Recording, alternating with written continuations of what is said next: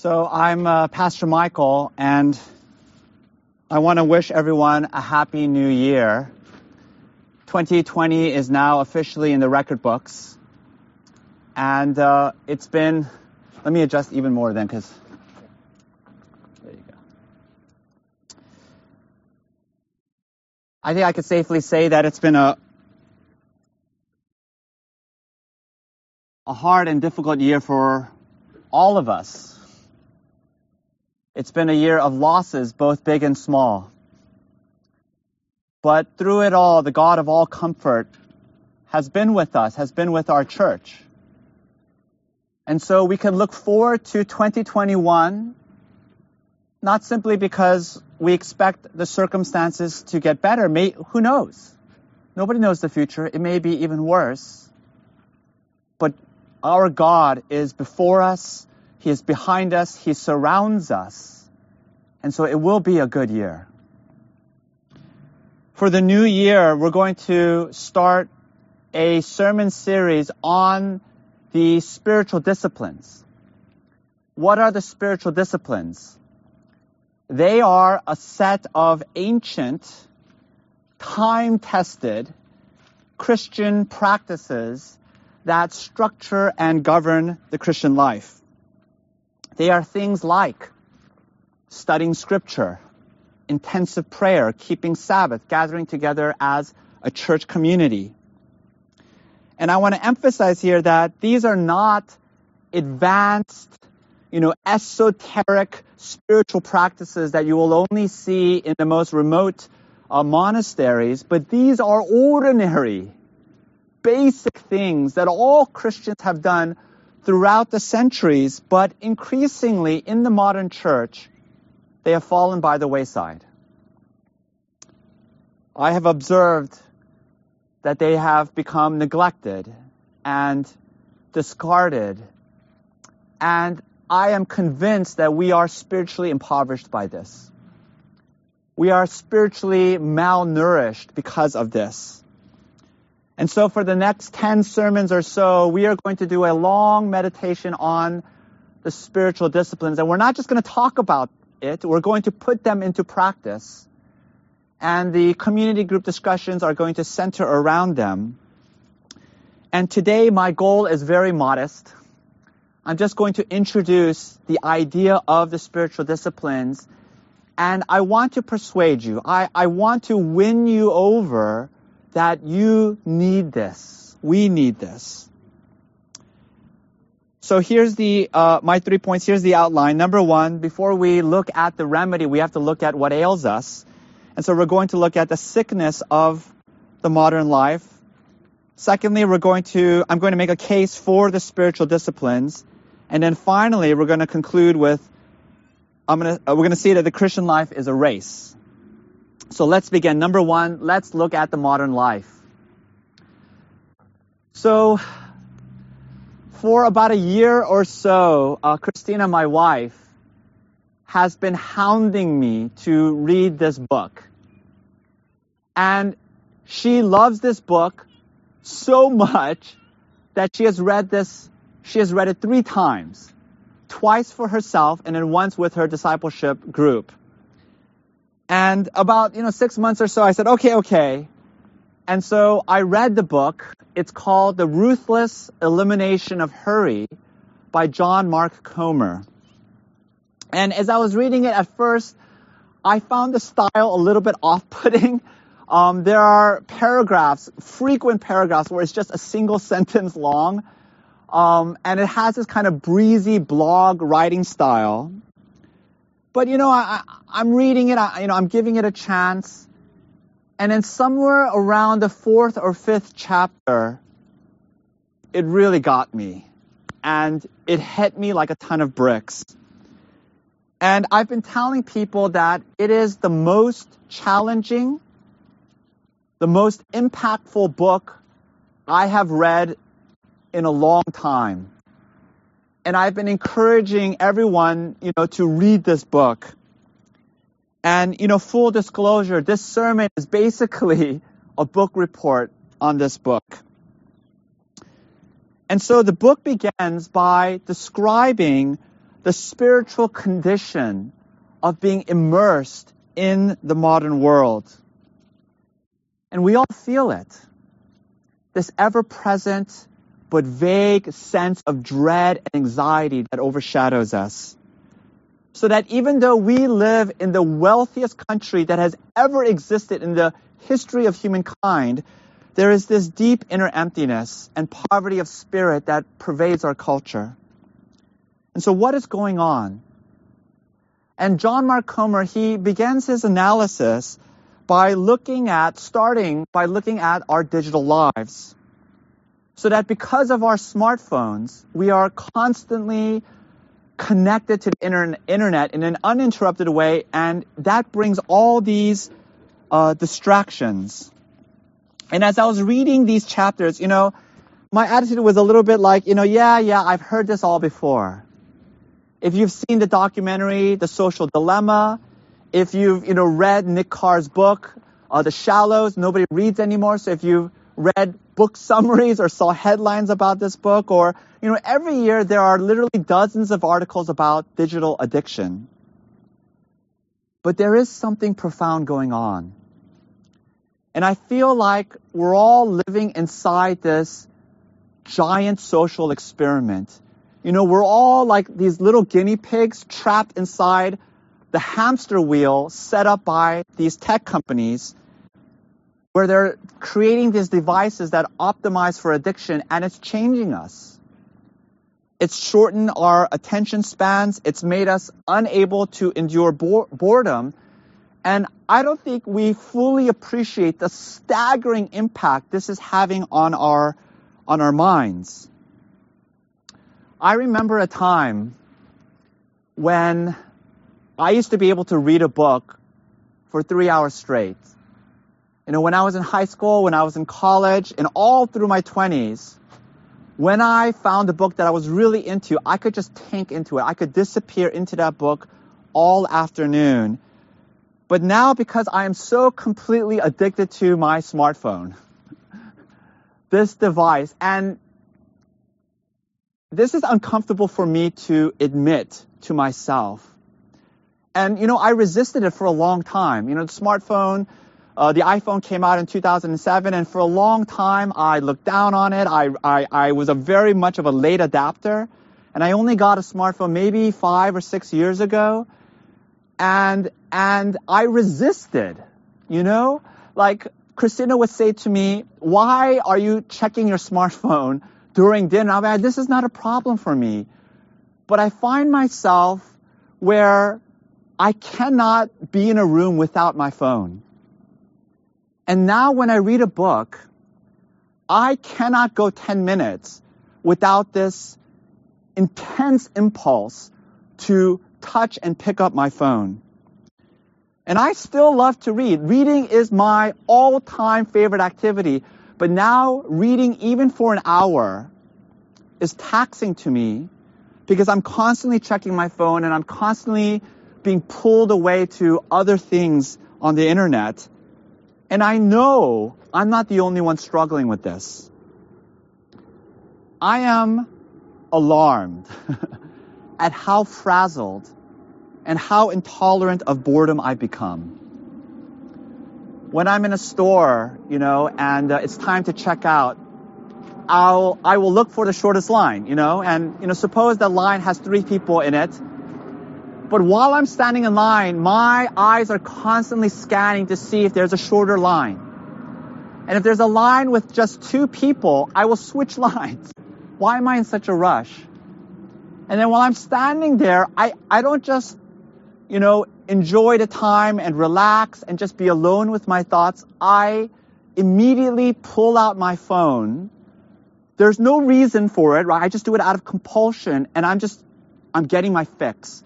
I'm reading snippets of articles, I'm checking my messages, I'm scrolling through social media. What is going on? Listen,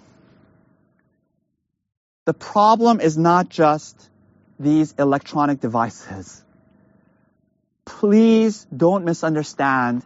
This is not a sermon. This is not a screed against technology. But the grip of technology, I think, is symptomatic. It's indicating a deeper problem. We live in a culture that idolizes these twin gods of accomplishment and consumption. And our whole society is structured around this, around productivity and efficiency, so that we can make money. And then we can take that money and we can buy things.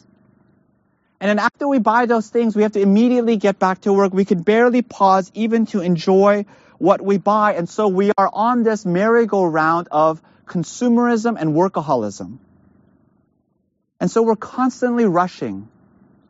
We're constantly hurrying to accomplish and to multitask. But it's never enough. We're always behind. We're always playing catch up. There's always this undercurrent of anxiety that never seems to go away. And so we are exhausted. And we lag through our days propped up on coffee and stimulants. And then we go home completely spent. And then we numb ourselves with entertainment. Did you know, by the way, that we have more leisure time than any previous generation in history? I know it doesn't seem like that, but if you read, if you listen to what economists are telling us, what social historians tell us, this is undeniable. We have more leisure time than we did back in the 1980s, which is when we had more leisure time than we did in the 1950s, which is when we had way more leisure time than we did in the previous centuries during the industrial agrarian economy. But it doesn't feel like we have a lot of leisure time because the problem is we're filling our minds with flickering images and digital escape so that it's not truly restful. So that we're binge watching streaming shows late at night, and then we wake up the next morning bleary-eyed. The day hasn't even begun yet, and we are already tired. There's a spiritual cost to all of this. And so John Mark Comer's argument is that the noise of this modern world has made us deaf to the voice of God. So that our lives are so crowded by hurry and accumulation that we have no room for God.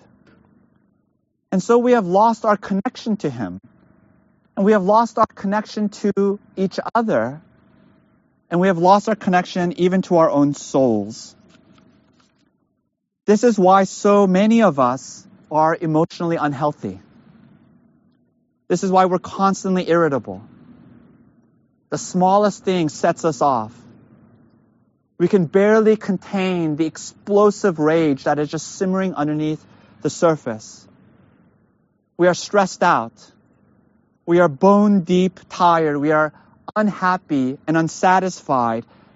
And I think John Mark Comer in this book, he absolutely nails our culture.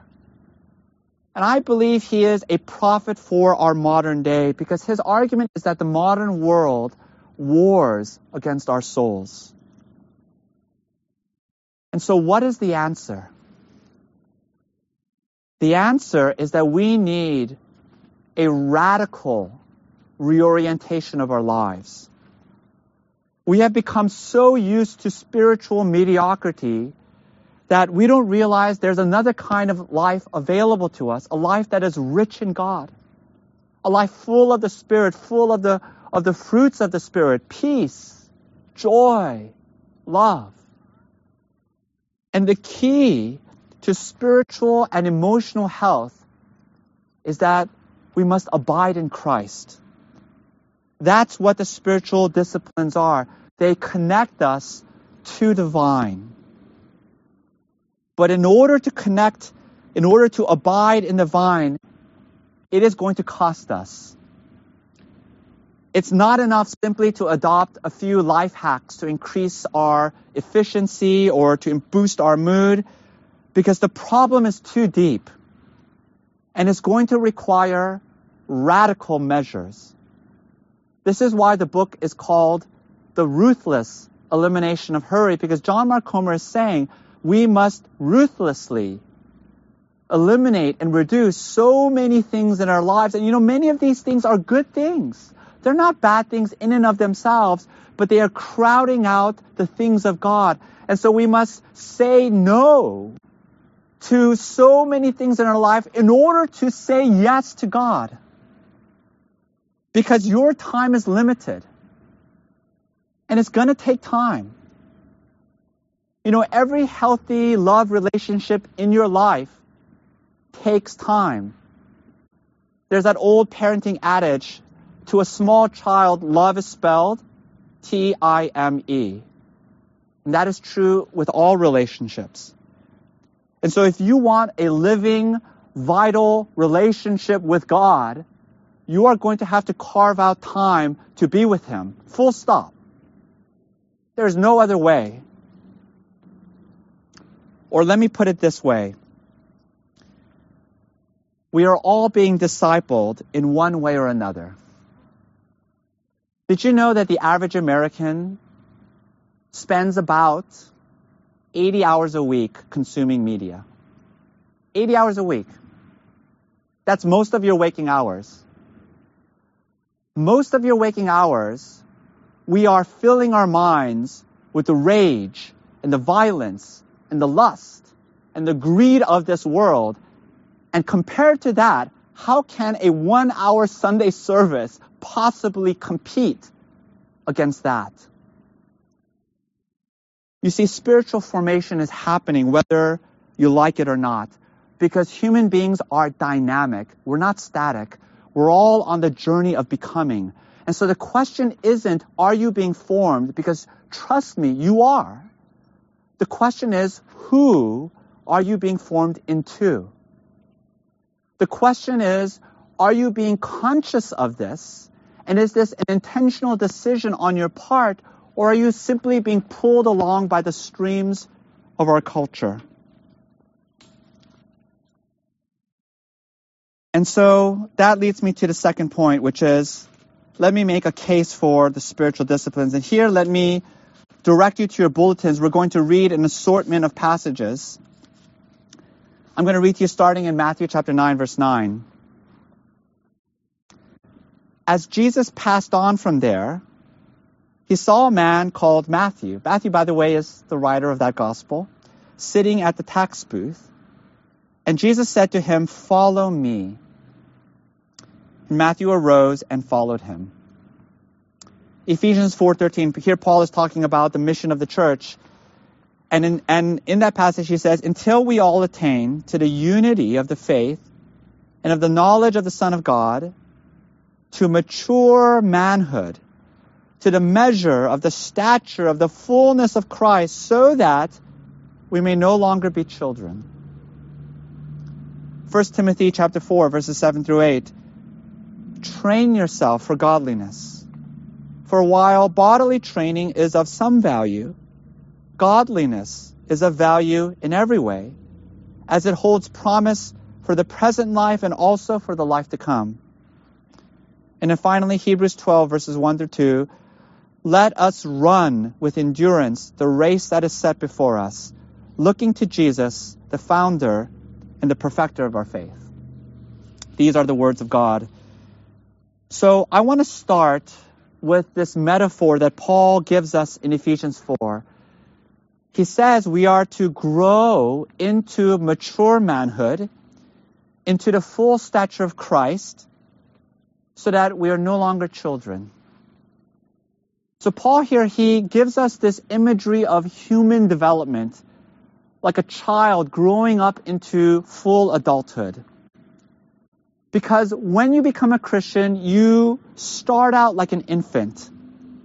You have spiritual life, just like an infant is a life, but that life is fragile and undeveloped. And it would be tragic. There would be something wrong if that infant stayed an infant indefinitely, right? If you met a 20-year-old infant, you would be alarmed. Something terrible has happened. And so you must grow and mature. That's what the Christian life is all about. It's growing up into the full stature of Jesus Christ, to grow into His image, into Christ's likeness, so that you can be like Jesus, who lived the most perfect, the most beautiful human life that has ever been lived. The theological word for this is sanctification.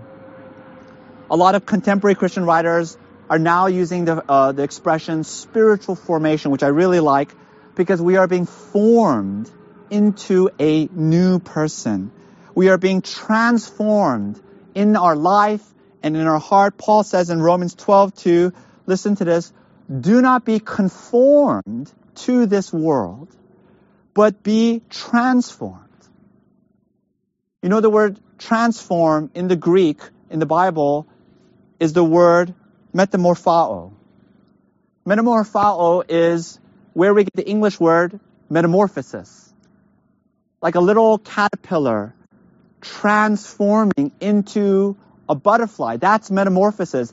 That is the level of change we're talking about. We are talking about radical transformation. So that Paul can say in Corinthians, if anyone is in Christ, he is a new creation. Not just new behaviors, but new affections. A new heart, a new mind, a new relationship to sex and to money. This transformative power that comes into your life, that renews marriages, that frees you from addictions. That's what the Christian life is about, nothing less. So how does that happen? What is the mechanism for this remarkable spiritual transformation? We need to go back to first principles. When you look at the Gospels, when Jesus called his disciples, what did he say? Did he say to them, I just want you to believe a set of doctrines and then you'll be saved? Because what I'm really doing is I'm doing an intellectual thing. I just want to put a few ideas into your head. No, instead he says, follow me.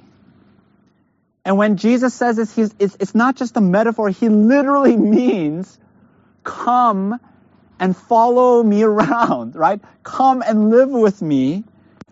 Because the word disciple in the Bible is the Greek word mathetes, which can be translated as student or learner. But I think the better contemporary translation would be apprentice. How does apprenticeship work? Especially before the modern world, if you're an apprentice, you would go and you would live with your master. And then you would watch and observe his life. And you would observe everything, the way he eats breakfast, the way he talks, the way he conducts himself and his relationship with people in his life. And your goal as an apprentice is to imitate his life, to become like your master in every way. And so being a Christ follower, being a disciple of Jesus, which is what we're all called to be, is about imitating the master, is about adopting the life of Jesus. And when you look at Jesus' life, what do you see? You see that he was constant in prayer. He was immersed in Scripture. He surrounded himself with this tight-knit discipleship community.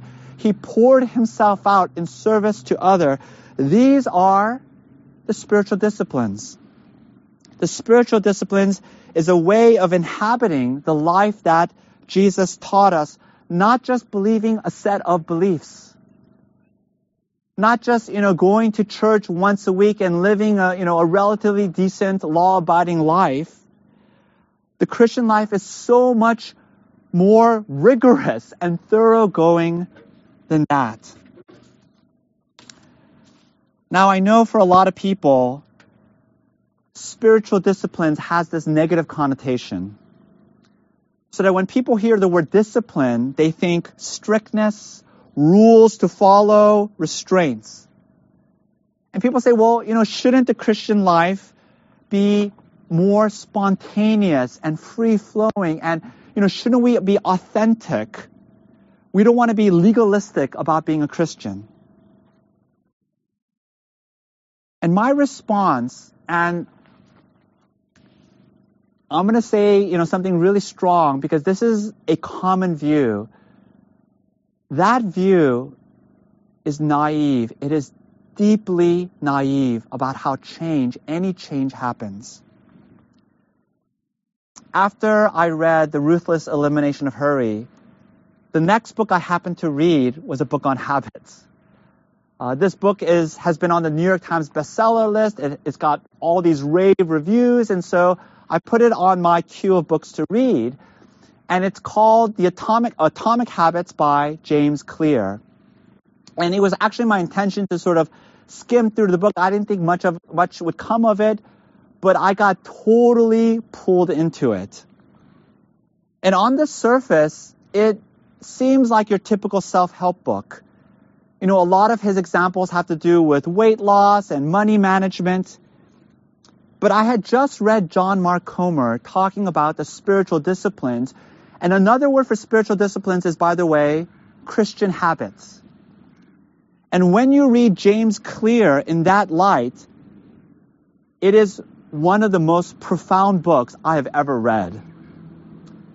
And so James Clear, in his book, he says that, human beings, you and I, we think we live on the level of our goals. We think we live at the level of these principles that we hold in our minds, that we think of for ourselves. But he says, actually, we live on the level of our daily habits. It is the things that we repeat every day that ultimately define us. So that in the end, you are not your beliefs.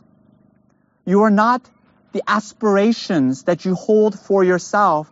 You are your habits. I think this is a profound insight. And James Clear, he goes on to tell the story of this psychology experiment where researchers wanted to understand the science of human behavior. And they wanted to understand specifically how desire and motivation influences the way we actually live. And so they recruited, hundreds of participants, and they wanted to focus on this issue of physical exercise. And so they divided all the participants into 3 random groups. The first group is the control group. They were asked to do nothing other than keep a journal and record how frequently, how much they exercise. The second group, called the motivation group, was asked to keep a log, and on top of that, they were asked to watch once a week a motivational video. And these different motivational videos would extol the benefits of exercise, how it improves cardiovascular health, it leads to weight loss, it boosts your mood, and so forth.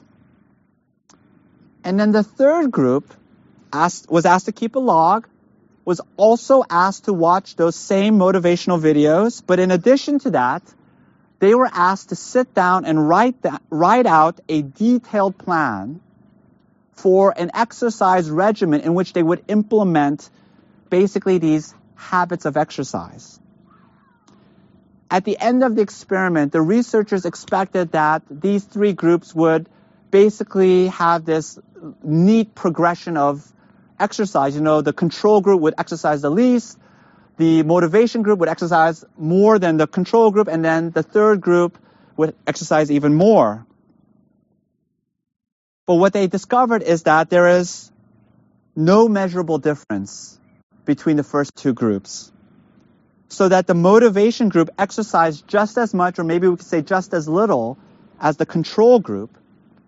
And it was only the third group who experienced a change in their behavior. They more than doubled the amount of exercise as the first 2 groups. And so what the researchers concluded, listen to this, is that motivational talks have almost no impact on actual behavior.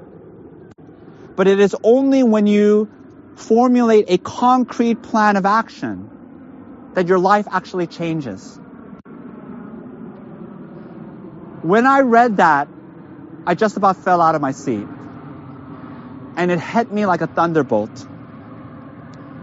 Because listen, our church, correct me if I'm wrong, Indelible Grace Church's whole paradigm of spiritual transformation is basically group number 2.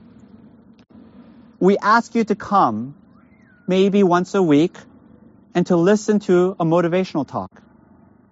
We're asking you to listen to a 30-minute spiritual TED Talk, and then somehow we expect life transformation. But it doesn't work, because that's not how human beings actually change. I want you to know, all our beliefs come to nothing if they are not tethered to spiritual disciplines.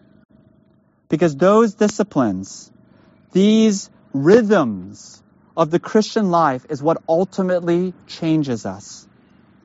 These ancient practices is what actually connects us to life in God. Let me say one more thing before we move on to the final point. And, there's just so many good insights in the book. I wish I could share more of them. I recommend this book highly, especially as you think about the spiritual disciplines. But let me share this one more insight from James Clear. He says that habits are actually not these dramatic decisions that you make, but they're actually these little micro decisions. And they work incrementally. And they change you 1% at a time. And this is where he gets the title of his book, Atomic Habits, right? Because the impact of any one habit in any one instance is microscopic. It's actually imperceptible. But every day as you're doing them, you're making small improvements in your life. And then over time, they have a compounding effect. And if you're consistent in them, if you persevere in them, over a 3 to 5 year period, you will see enormous changes in your life. But in the short run, in the days and in the weeks, even in the months after you start a new habit, it will seem like nothing is happening. And James Clear, he calls that period the valley of disappointment. He says that, especially for modern people, we expect immediate results. We expect this linear progress where we can observe results. And so when we don't see those results, we get discouraged and we give up after a few weeks. This is why the Bible talks about perseverance in the Christian life so much. Consider, for example, Galatians 6:9. Listen to this. Let us not grow weary in doing good, for in due season we will reap if we do not give up. Or consider Hebrews 12:1. Let us run with endurance the race that is set before us. And that leads me to my final point. The Christian life is a race. I want you to know that the spiritual disciplines are not an end in themselves. They are the means to enjoying the presence of Jesus and becoming like Him. They are not there so that you could feel proud about yourself.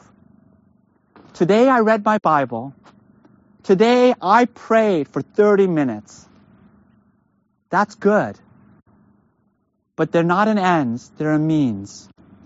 And they're to bring us into the presence of Jesus. And in His presence, in that sustained presence, we will become like Him. We will share in His life. And I want you to know that life takes practice.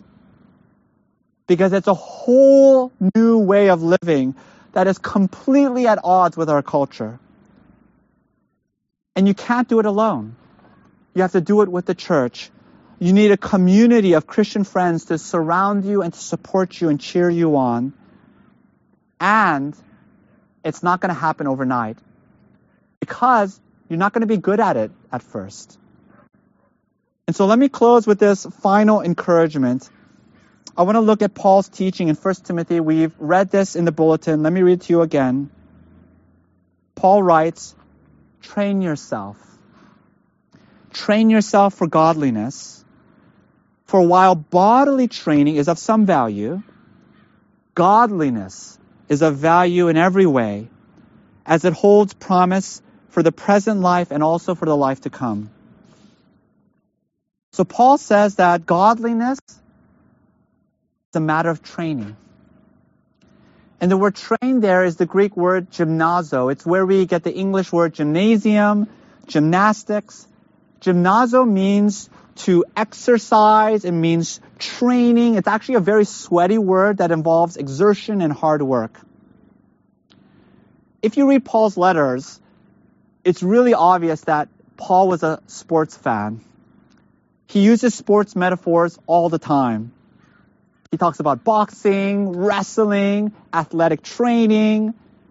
But by far, his favorite metaphor for the Christian life is that it is a race. And so I want to close with this final illustration. I want you to think about running a marathon. And suppose that you are completely out of shape.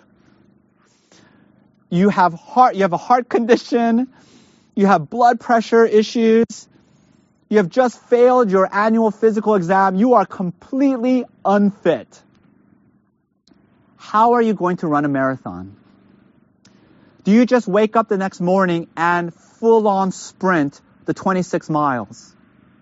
No, that would kill you, right? You wouldn't make it to 1 mile. And if you pace yourself, maybe you might make it to 4 or 5 miles, and then you would collapse, clutching your chest, wheezing and gasping for breath. An ambulance would have to be called, and you'd probably get in the papers. And so it's really easy to think, well, it can't be done. But that's not true.